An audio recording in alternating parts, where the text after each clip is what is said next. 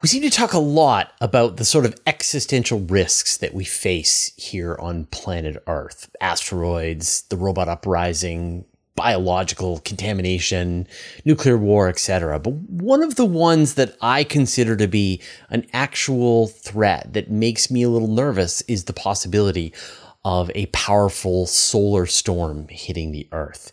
And we know through tree records that there have been fairly significant solar storms hitting planet Earth.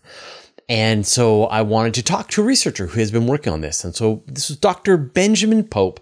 He is an astronomer working at the University of Queensland. And he was part of a team that studied a bunch of fairly famous tree ring events. There's 6 over the last 10,000 years that indicate that some very powerful radiation storm hit the Earth. Astronomers aren't entirely sure what the cause was, but they think it was some kind of a solar storm, the most recent of which, or the most powerful of which, seems to be about 80 times more powerful than the Carrington event. This is, of course, that very famous radiation storm that hit the Earth back in the 1800s, lit the telegraph poles on fire. People saw auroras at the equator.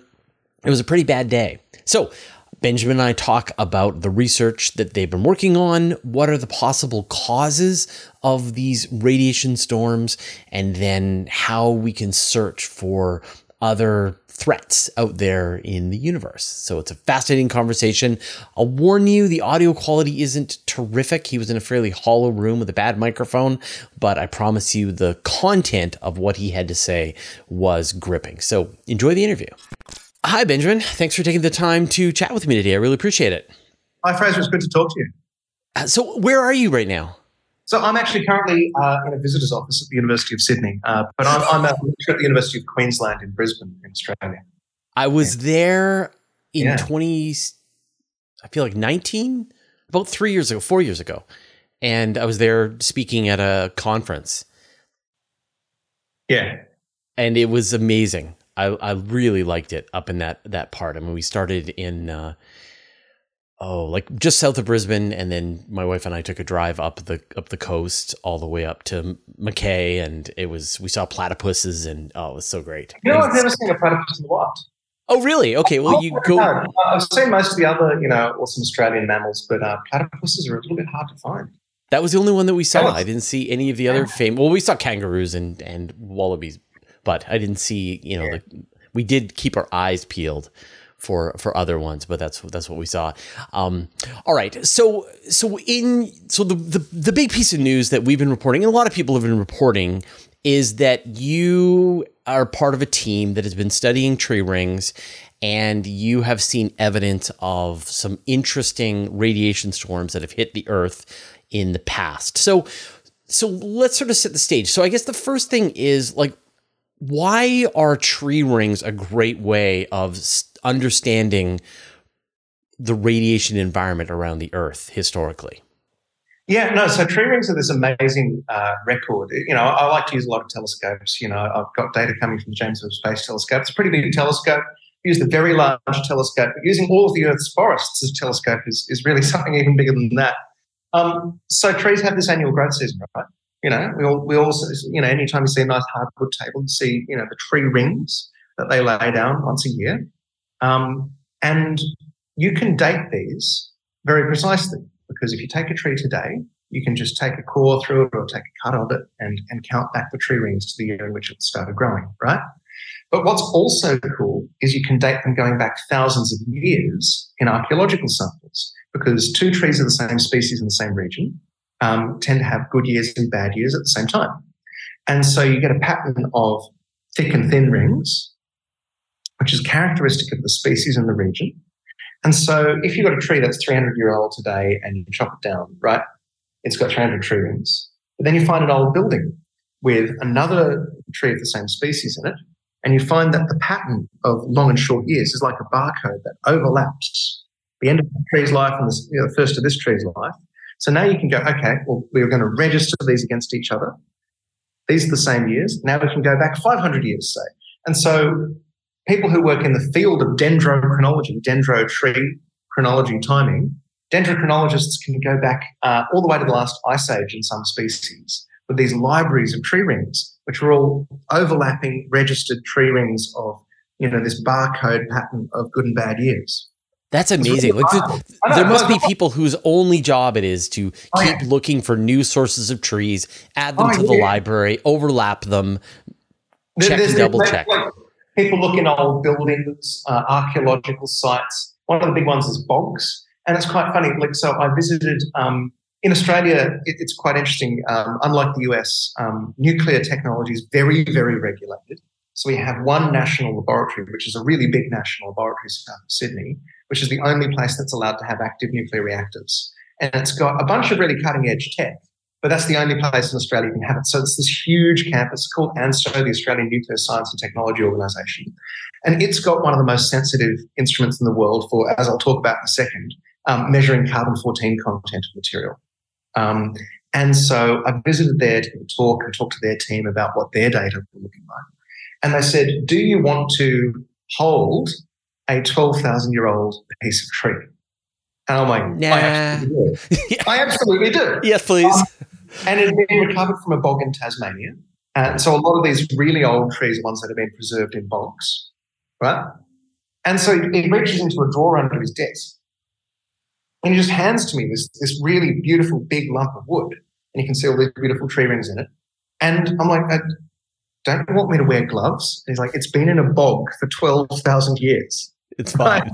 It's fine. It's fine. Yeah. And they had like an entire 2 buildings, full warehouse-sized buildings with, it must have been 20 labs in it, where they do all of the wet chemistry processing to get really good samples for what I'm about to talk about is, get all these tree rings, right?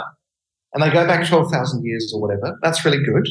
But how can we use them for astronomy, not just like climate stuff? You can easily see how growth patterns of trees will tell you that.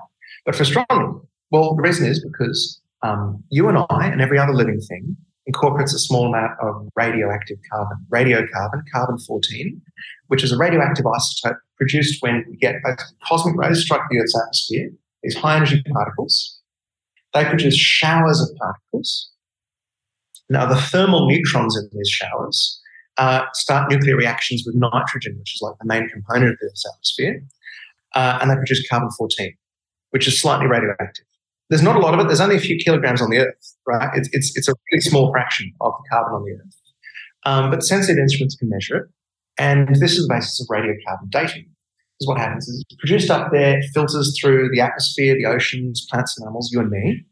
And so we are still like incorporating material from the air via typically eating plants, right?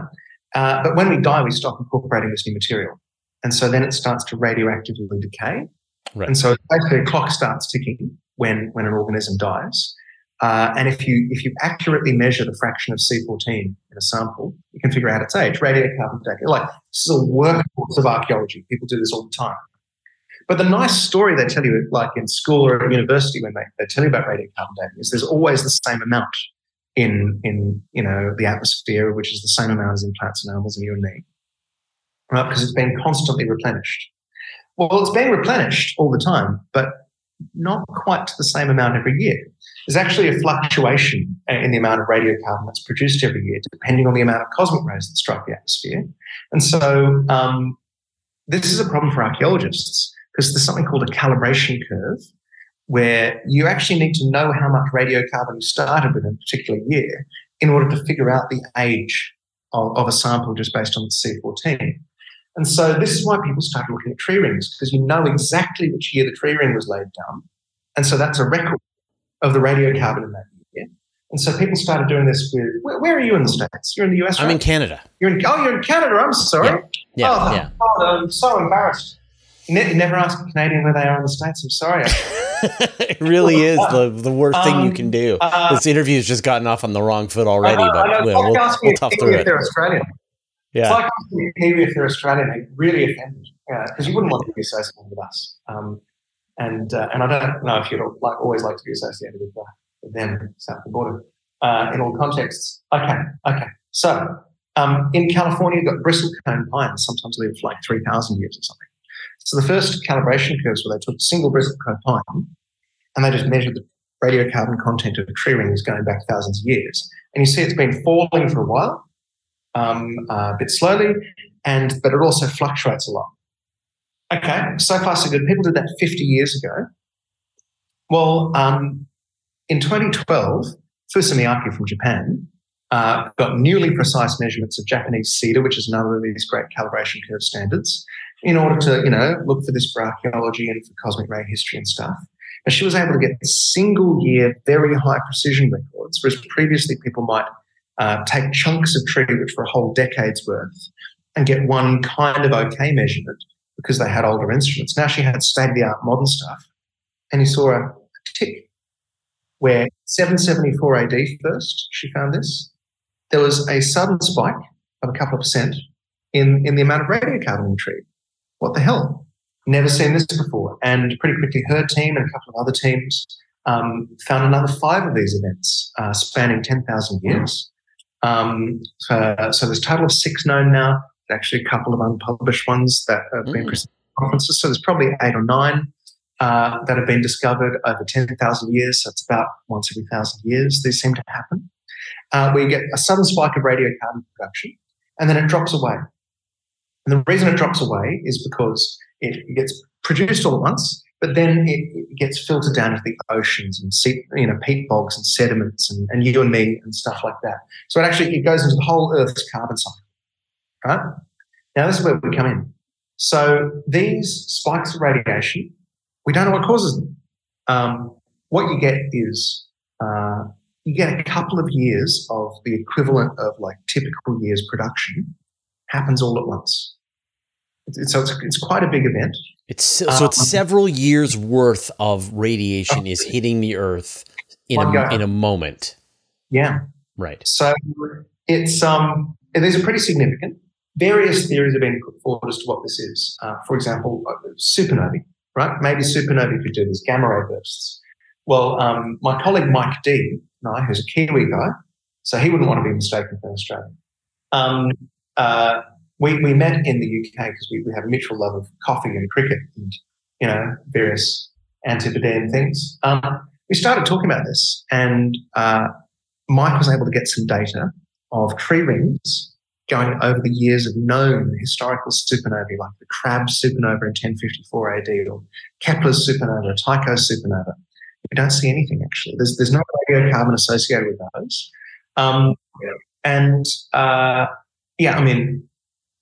It doesn't seem likely. And and I know there's no seemingly link between solar cycles. Well, this is where we're going. So the leading theory is that this is something from the sun. This is some kind of solar super flare. Have you heard of the Carrington event? Of course. Well, I don't know if all 1859, telegraph pole set on fire. It was a huge deal, right? If the Carrington event today, which was the largest ever solar flare recorded, it would be disastrous for infrastructure. And it would take out all of our electricity grids at high latitudes, particularly in places like Canada. You're screwed. I know. We went through one back in the 80s. We went through one of these solar events in Quebec. It was terrible. Yeah. So it would take out all the high latitude transformers, and transformers are very expensive to replace. And so that would be a real issue, is it might take years to get everyone back online at high latitudes. It would take out undersea internet cables, and it would take out satellites. So it's really bad. It's not the particles that do this. What happens is they hit the Earth's magnetosphere. They deform the magnetosphere. This magnetic field of the Earth gets warped. And when you drive a magnetic field change through a loop of wire, that drives currents. So big, long wires on the surface of the Earth are the things that then get affected. And so this is like power grids. It's not the radiation, it's the magnetic field change that gets you. Well, you think Carrington is bad. The particle flux associated with the 774 AD event was about 80 times bigger than Carrington. We don't know what did it. Right. But if it was a solar flare, it was 80 times bigger than Carrington. 80 times worth. And you don't see, you can't find the Carrington event in these tree rings. You don't see any evidence of Carrington, which is a bit disturbing, really. It's too small to have a significant effect, whereas if the 774 AD, we call them Miyake events after their first discoverer, Fusamiaki. If that was a solar superflare, it would be catastrophic beyond belief today. Mm-hmm. Like this would be a tremendous natural disaster. So one of the reasons I'm interested in studying these, right, is, okay, once 1,000 years is a pretty low risk, but that's a 1% chance per decade. It's not the sort of thing that you want to lie awake at night thinking about all the time. It's the sort of thing that someone somewhere should figure out a plan about. Yes. Right? Yeah. It's like if you'd seen lots of geological evidence of earthquakes, but you'd never experienced one, right? You'd go, okay, these seem bad. We should probably figure out what the deal is before we build cities on the San Andreas Fault or whatever. Even though we've never observed one in the modern era, there's all this evidence of landslides and fault lines and stuff. We've got to figure it out, right? It's not something to freak out about. I've got so many emails since we published this paper of just like, oh my God, we're all doomed. No. Like, yeah, you got 1,000 years on average. Yeah. Like, we're not doomed. It's important we figure out the details, figure out a plan for how to mitigate these things, predict these things, right? And so what I was interested in doing, right, was you get this curve where it's sharp rise and then a slow decay as a function of time of this C14 in tree rings. Now, that decay isn't radioactive decay. The shape of that curve is the C14 getting buried in sediments and getting locked into plants and animals and, going into the ocean, right? And so you've got to model the entire Earth's carbon cycle in order to model these time series. And so I'm not like a dendrochronologist. I'm not a tree expert, but we have Cambridge's leading dendrochronologist on our team, Ulf Benken.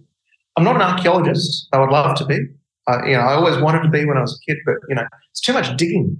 It's dinosaurs or space. Yeah, it's one or the other. But yeah. And so I went for space instead of archaeology, but Mike is an archaeologist at the University of Groningen. He's a radiocarbon specialist. And so we've got him on the team. And we've got this guy, Matthew Owens, who's a solar physicist at the UK University of Reading, which is also where their Met office is, so they predict space weather. And then a bunch of really bright students from the University of Queensland, Chingyuan Zhan, Bukar Sharma, and Jordan Dennis joined as undergrads, so I was really pleased. And we wanted to do, for the first time, a systematic statistical model of all existing tree ring data, nearly 100 trees, all showing evidence of these ticks over these different years, all 6 events, going from 7,000 BC to 993 AD. We've got to systematically model the carbon cycle. There was no open source software for doing this at the precision we need for this, this problem. There's lots of closed source codes that people are all using individually. And we're going to do a bunch of statistics to fit models to data, because that's my specialty. I fit model data about stellar flares in Kepler and TESS, these telescopes. And so I was interested in doing the same for this. We found some interesting results. We were able to time these relative to the solar cycle, because you can see the solar cycle shows up in these data, because you get this 11-year cycle, which gives you, when the sun is at maximum activity, its magnetic field is big and strong, big spatially and strong in intensity, and that shields us from cosmic rays. And when it's at its minimum in activity, we get more cosmic rays because the shielding's off. And you can actually see that in the tree rings. You can see the cycle. You get this 11-year wiggle. It's really cool. And so we looked for that, and we tried to pick that very faint wiggle up and see where the spikes came in relation to that. Now, I actually had been pretty confident we were going to see that these all arrived at solar maximum, because, the leading theory was that these are solar flares. You get big solar flares 4 times more often at solar maximum than at minimum. We actually found that they arrived one at maximum, one at minimum, and one halfway between. It's a bit weird. Mm-hmm. And we also found that a couple of these events lasted longer than a year. So you got time resolution of about a year with tree rings, 6 months if you've got northern and southern hemisphere trees of different species, different growing seasons. But a couple of these looked like they took 12, 18 months. One took 3 years. We couldn't get the carbon cycle to be slow enough to make that rise. The production had to be prolonged. So maybe this was one thing that lasted a while, or maybe it was a sequence of super flares. You don't really expect that because there's no correlation other than the solar cycle, to my knowledge, and to Matthew Owens, who actually works on this. We published a paper earlier in the year. There's no correlation in time other than the solar cycle in the arrival of the biggest flares that we see today. So it'd be weird to get a big sequence of huge flares all back to back for a couple of years. That would be very, very unusual. We don't know what it is, honestly.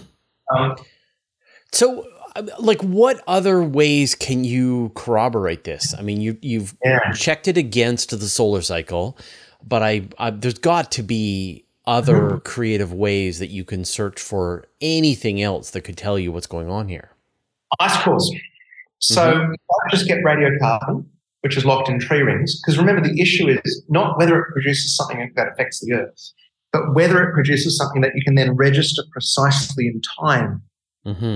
Affects the Earth. So tree rings are good. Ice cores, you also get an annual snow season in places like Greenland or on Antarctica that then get compacted into glaciers. So if you take a glacial core and you measure the composition of that, you can get also a signal of this. Now, it's not radiocarbon that you're worried about there.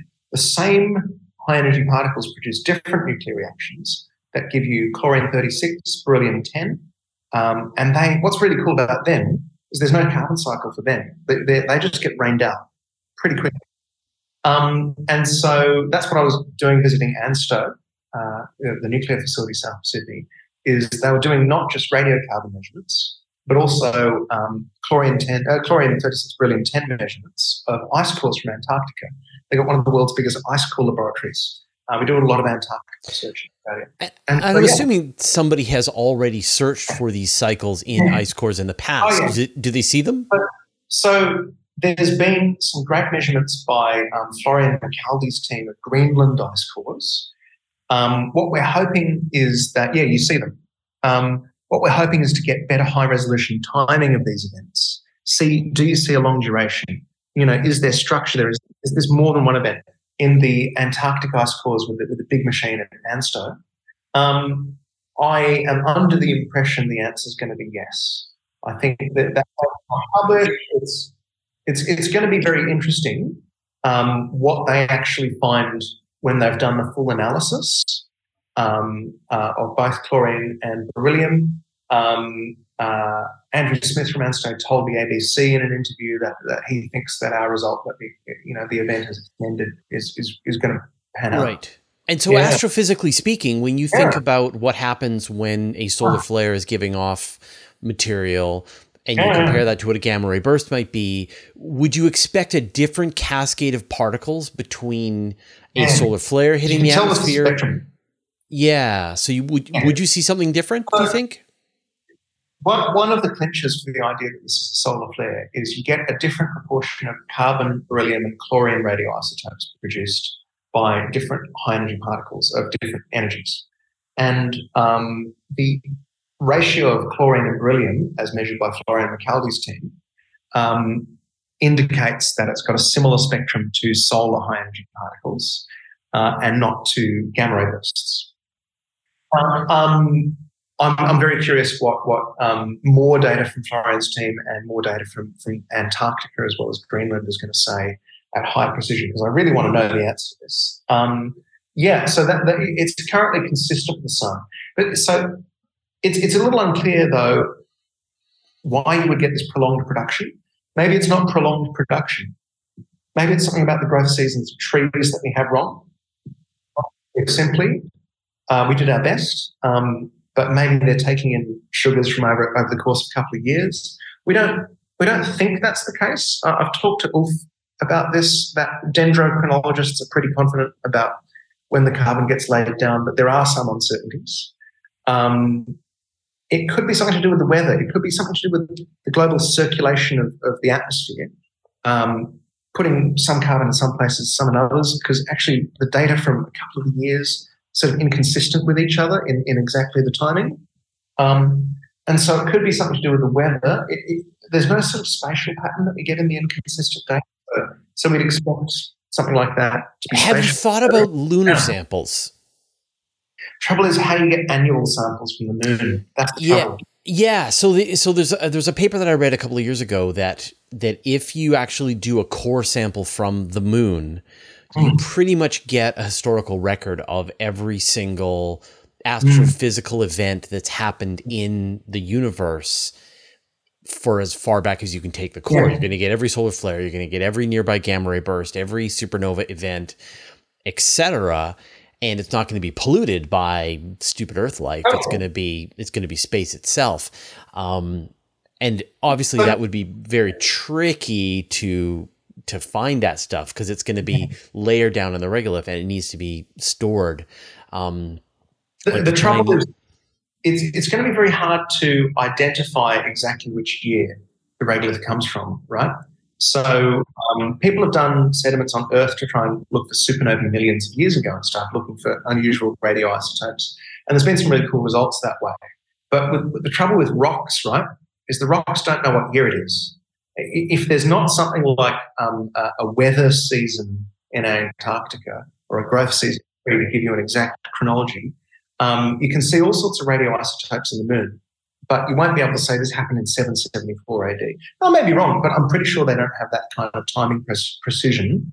Say this happened in this particular year. And I'd look into it just because that was the proposal, was that you could pull core samples and you could look backwards in time. So it would be interesting to see. Like maybe it's the solar cycle. Like there's something about the solar cycle laying down some kind of heartbeat. Right. Yeah, it would be really awesome if they could send me up to do that science. Yeah, so all you got to do is just get a nice core sample from the moon that nobody's ever done. Yeah, so that's all. So I guess, what do you think this tells us about the environment that we find ourselves in? I mean, I think we have this nagging suspicion that the universe is trying to kill us.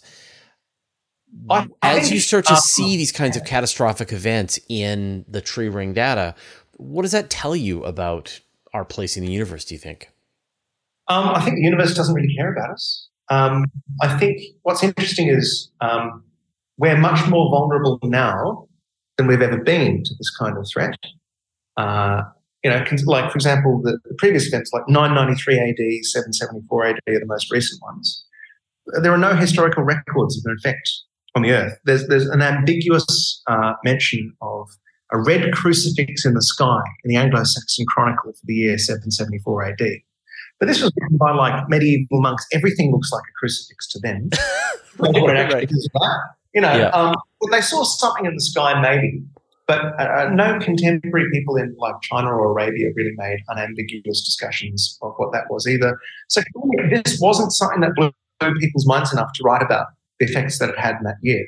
But the Carrington event was, because I know that people even near the equator were able to see crazy auroras. Yeah, and so other than aurora, I don't think people would have seen a lot. But what the Carrington event, right? People had magnetometers, people had telegraph poles, stuff like that. And then you start to see it having effects on infrastructure. But, telegraph was new. It wasn't like a huge deal.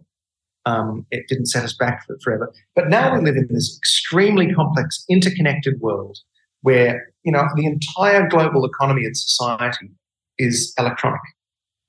I've got concerns if a huge solar flare hit us today, that would be very harmful. And we've got to mitigate for that. We've got to really carefully, but we've also got to understand, like, what are these Miyake events? Are they in fact single super flares, or is it a period of many super flares, some kind of unknown solar physics at extreme solar activity, or is it some kind of, like, for example, you see also these grand solar minima show up where the sun's magnetic field shuts off for years, and you get a prolonged moderate rise in radiocarbon. And the shortest one of these that's been unambiguously called a grand solar minimum, it's about 10 years long, which is really only one solar cycle. It just vanishes. So that was discovered also by Fusumiyake in 5480 BC, I want to say. So is this maybe the extreme short end of the distribution of extreme solar shutoff? It's not really clear to me. It's not really, I don't think any of the existing theories of what these are really fully replicate the data. And we're going to have to do a combination of better modelling of the carbon cycle and the weather and the atmosphere, right? With also a better understanding of tree rings and ice cores, like what was the weather in Antarctica like, what was the weather in Greenland like, with also more data. Like, I know it's a boring science thing to say of like, oh, I don't really know the answer, we need more data. But like, frankly, that's fine. Yeah.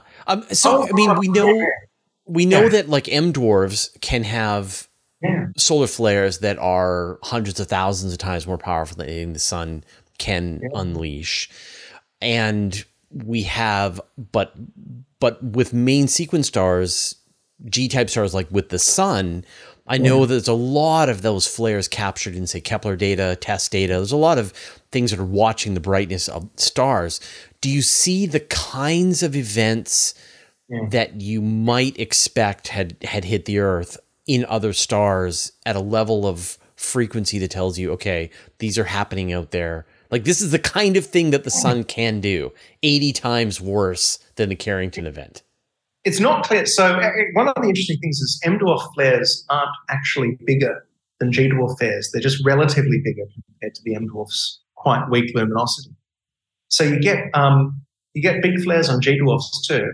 What's quite interesting is all of the flares seen by Kepler or TESS on other stars, the energies of those flares would be enormous super flares compared to the sun's flares, right?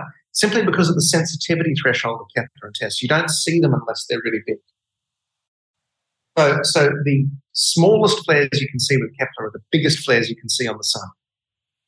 Nearly everything is a super flare, really, which is quite interesting. And so we know that super flares are really on other stars. But here's the catch. The sun doesn't do this very often because the sun is a relatively old G-dwarf. So these stars are born rapidly rotating with the rotations driving the strong magnetic dynamo. This magnetic dynamo actually magnetizes its wind, which carries away some of the rotational energy. And so these stars are born fast rotators, which are very magnetically active, and they spin down over time. And so they reach a critical level where the dynamo changes when the rotation speed and the convection speed turn out to be similar. It's called a Rossby number of 1. So, and then they change type of dynamo and they have a sort of an old slow dynamo, right? What's really interesting is the sun is atypical of G-dwarfs that you see in the sky in the sense that it's actually undergoing this transition at the moment. So the sun has this intermediate level of rotation where it's neither a super old one, which is really, really slow and magnetically inactive, nor a young one, which is very fast and magnetically active. So the fast magnetically active ones are the ones that give you these super flares most of the time. So the funny thing is, it's hard to extrapolate from Kepler what we should expect to see on the sun, because the sun's dynamo is not typical of the stars that we see flaring in Kepler. I wonder how much of a coincidence or how useful it is. I mean, the sun, by having a relatively high level of activity, it's pushing out the heliosphere that is blocking a lot of that cosmic rays and probably protecting life here on Earth. But the price we pay is every now and then the sun smacks us with its more powerful solar flares as well, because it still hasn't fully matured. That's really interesting. Yeah, lots of people do these simulations of how much UV and X-rays and high-energy particles do you need to be good for you in order to produce enough mutations to start doing, evolution, start producing abiogenesis and stuff, before it starts to be really bad for you. I think a lot of the consensus is emerging, and I've worked a lot on this in the sense of radio observations of M-dwarfs, trying to study this. That's my bread and butter science. It seems that M-dwarfs are pretty bad for you, that if in order to be in the habitable zone of an M-dwarf, you have to be really close to it. When you get a flare on an M-dwarf, the biggest flares on M-dwarfs are about as big as the biggest flares on G-dwarfs, but you're a hell of a lot closer.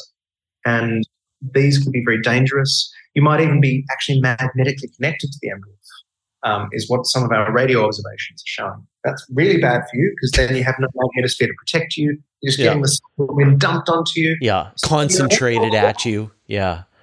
M-dwarfs are terrifying. Very easily in the way that G-dwarfs are. Yeah. But it's unclear what the details of the dynamos of young G-dwarfs, how they influence habitability. It's a really exciting sort of question. So it really sounds like we need a survey like Kepler, not necessarily looking for planets, although I guess they're one and the same, but yeah. really to scan really subtle changes in brightnesses of stars to try and get a sense of what level of solar activity out there is normal. What would be really cool is blue or ultraviolet Kepler. Because flares are hotter than stars, so their spectrum is bluer, and in fact gives you a lot of UV. And so the contrast of flares is much, much higher at bluer wavelengths, UV wavelengths, than it is at red wavelengths where Kepler and TESS are operating. So that would be pretty cool. If you wanted to do a big flare survey with a big blue camera, I'd love that. Has anyone proposed that? Are there any missions in the works for that? Yeah. Now, Fraser, it's been a really great chat. Yeah. That's my next thing. Yeah, no problem. So if people want to find out more, follow your work, what's the best place to do that? Twitter, Fringe Tracker on Twitter. I'm quite active. Twitter dies in the next few weeks, thanks to Elon. My God. Otherwise, just archive, I guess. Yeah. Email me at the University of Queensland. I'm happy to take questions. All right. Well, Benjamin, absolute pleasure to talk to you. Thank you so much. Good luck. And if you do figure this out, let me know. Thanks. All right. I'll see you. Bye-bye. You can get even more space news in my weekly email newsletter. I send it out every Friday to more than 55,000 people. I write every word. There are no ads, and it's absolutely free. Subscribe at universetoday.com/newsletter. You can also subscribe to the Universe Today podcast. There you can find an audio version of all of our news, interviews, and Q&As, as well as exclusive content. Subscribe at universetoday.com/podcast or search for Universe Today on Apple Podcasts, Spotify, or wherever you get your podcasts. A huge thanks to everyone who supports us on Patreon and helps us stay independent. Thanks to all the interplanetary researchers, the interstellar adventurers, and the galaxy wanderers. And a special thanks to Josh Schultz and Andrew M. Gross who support us at the Master of the Universe level.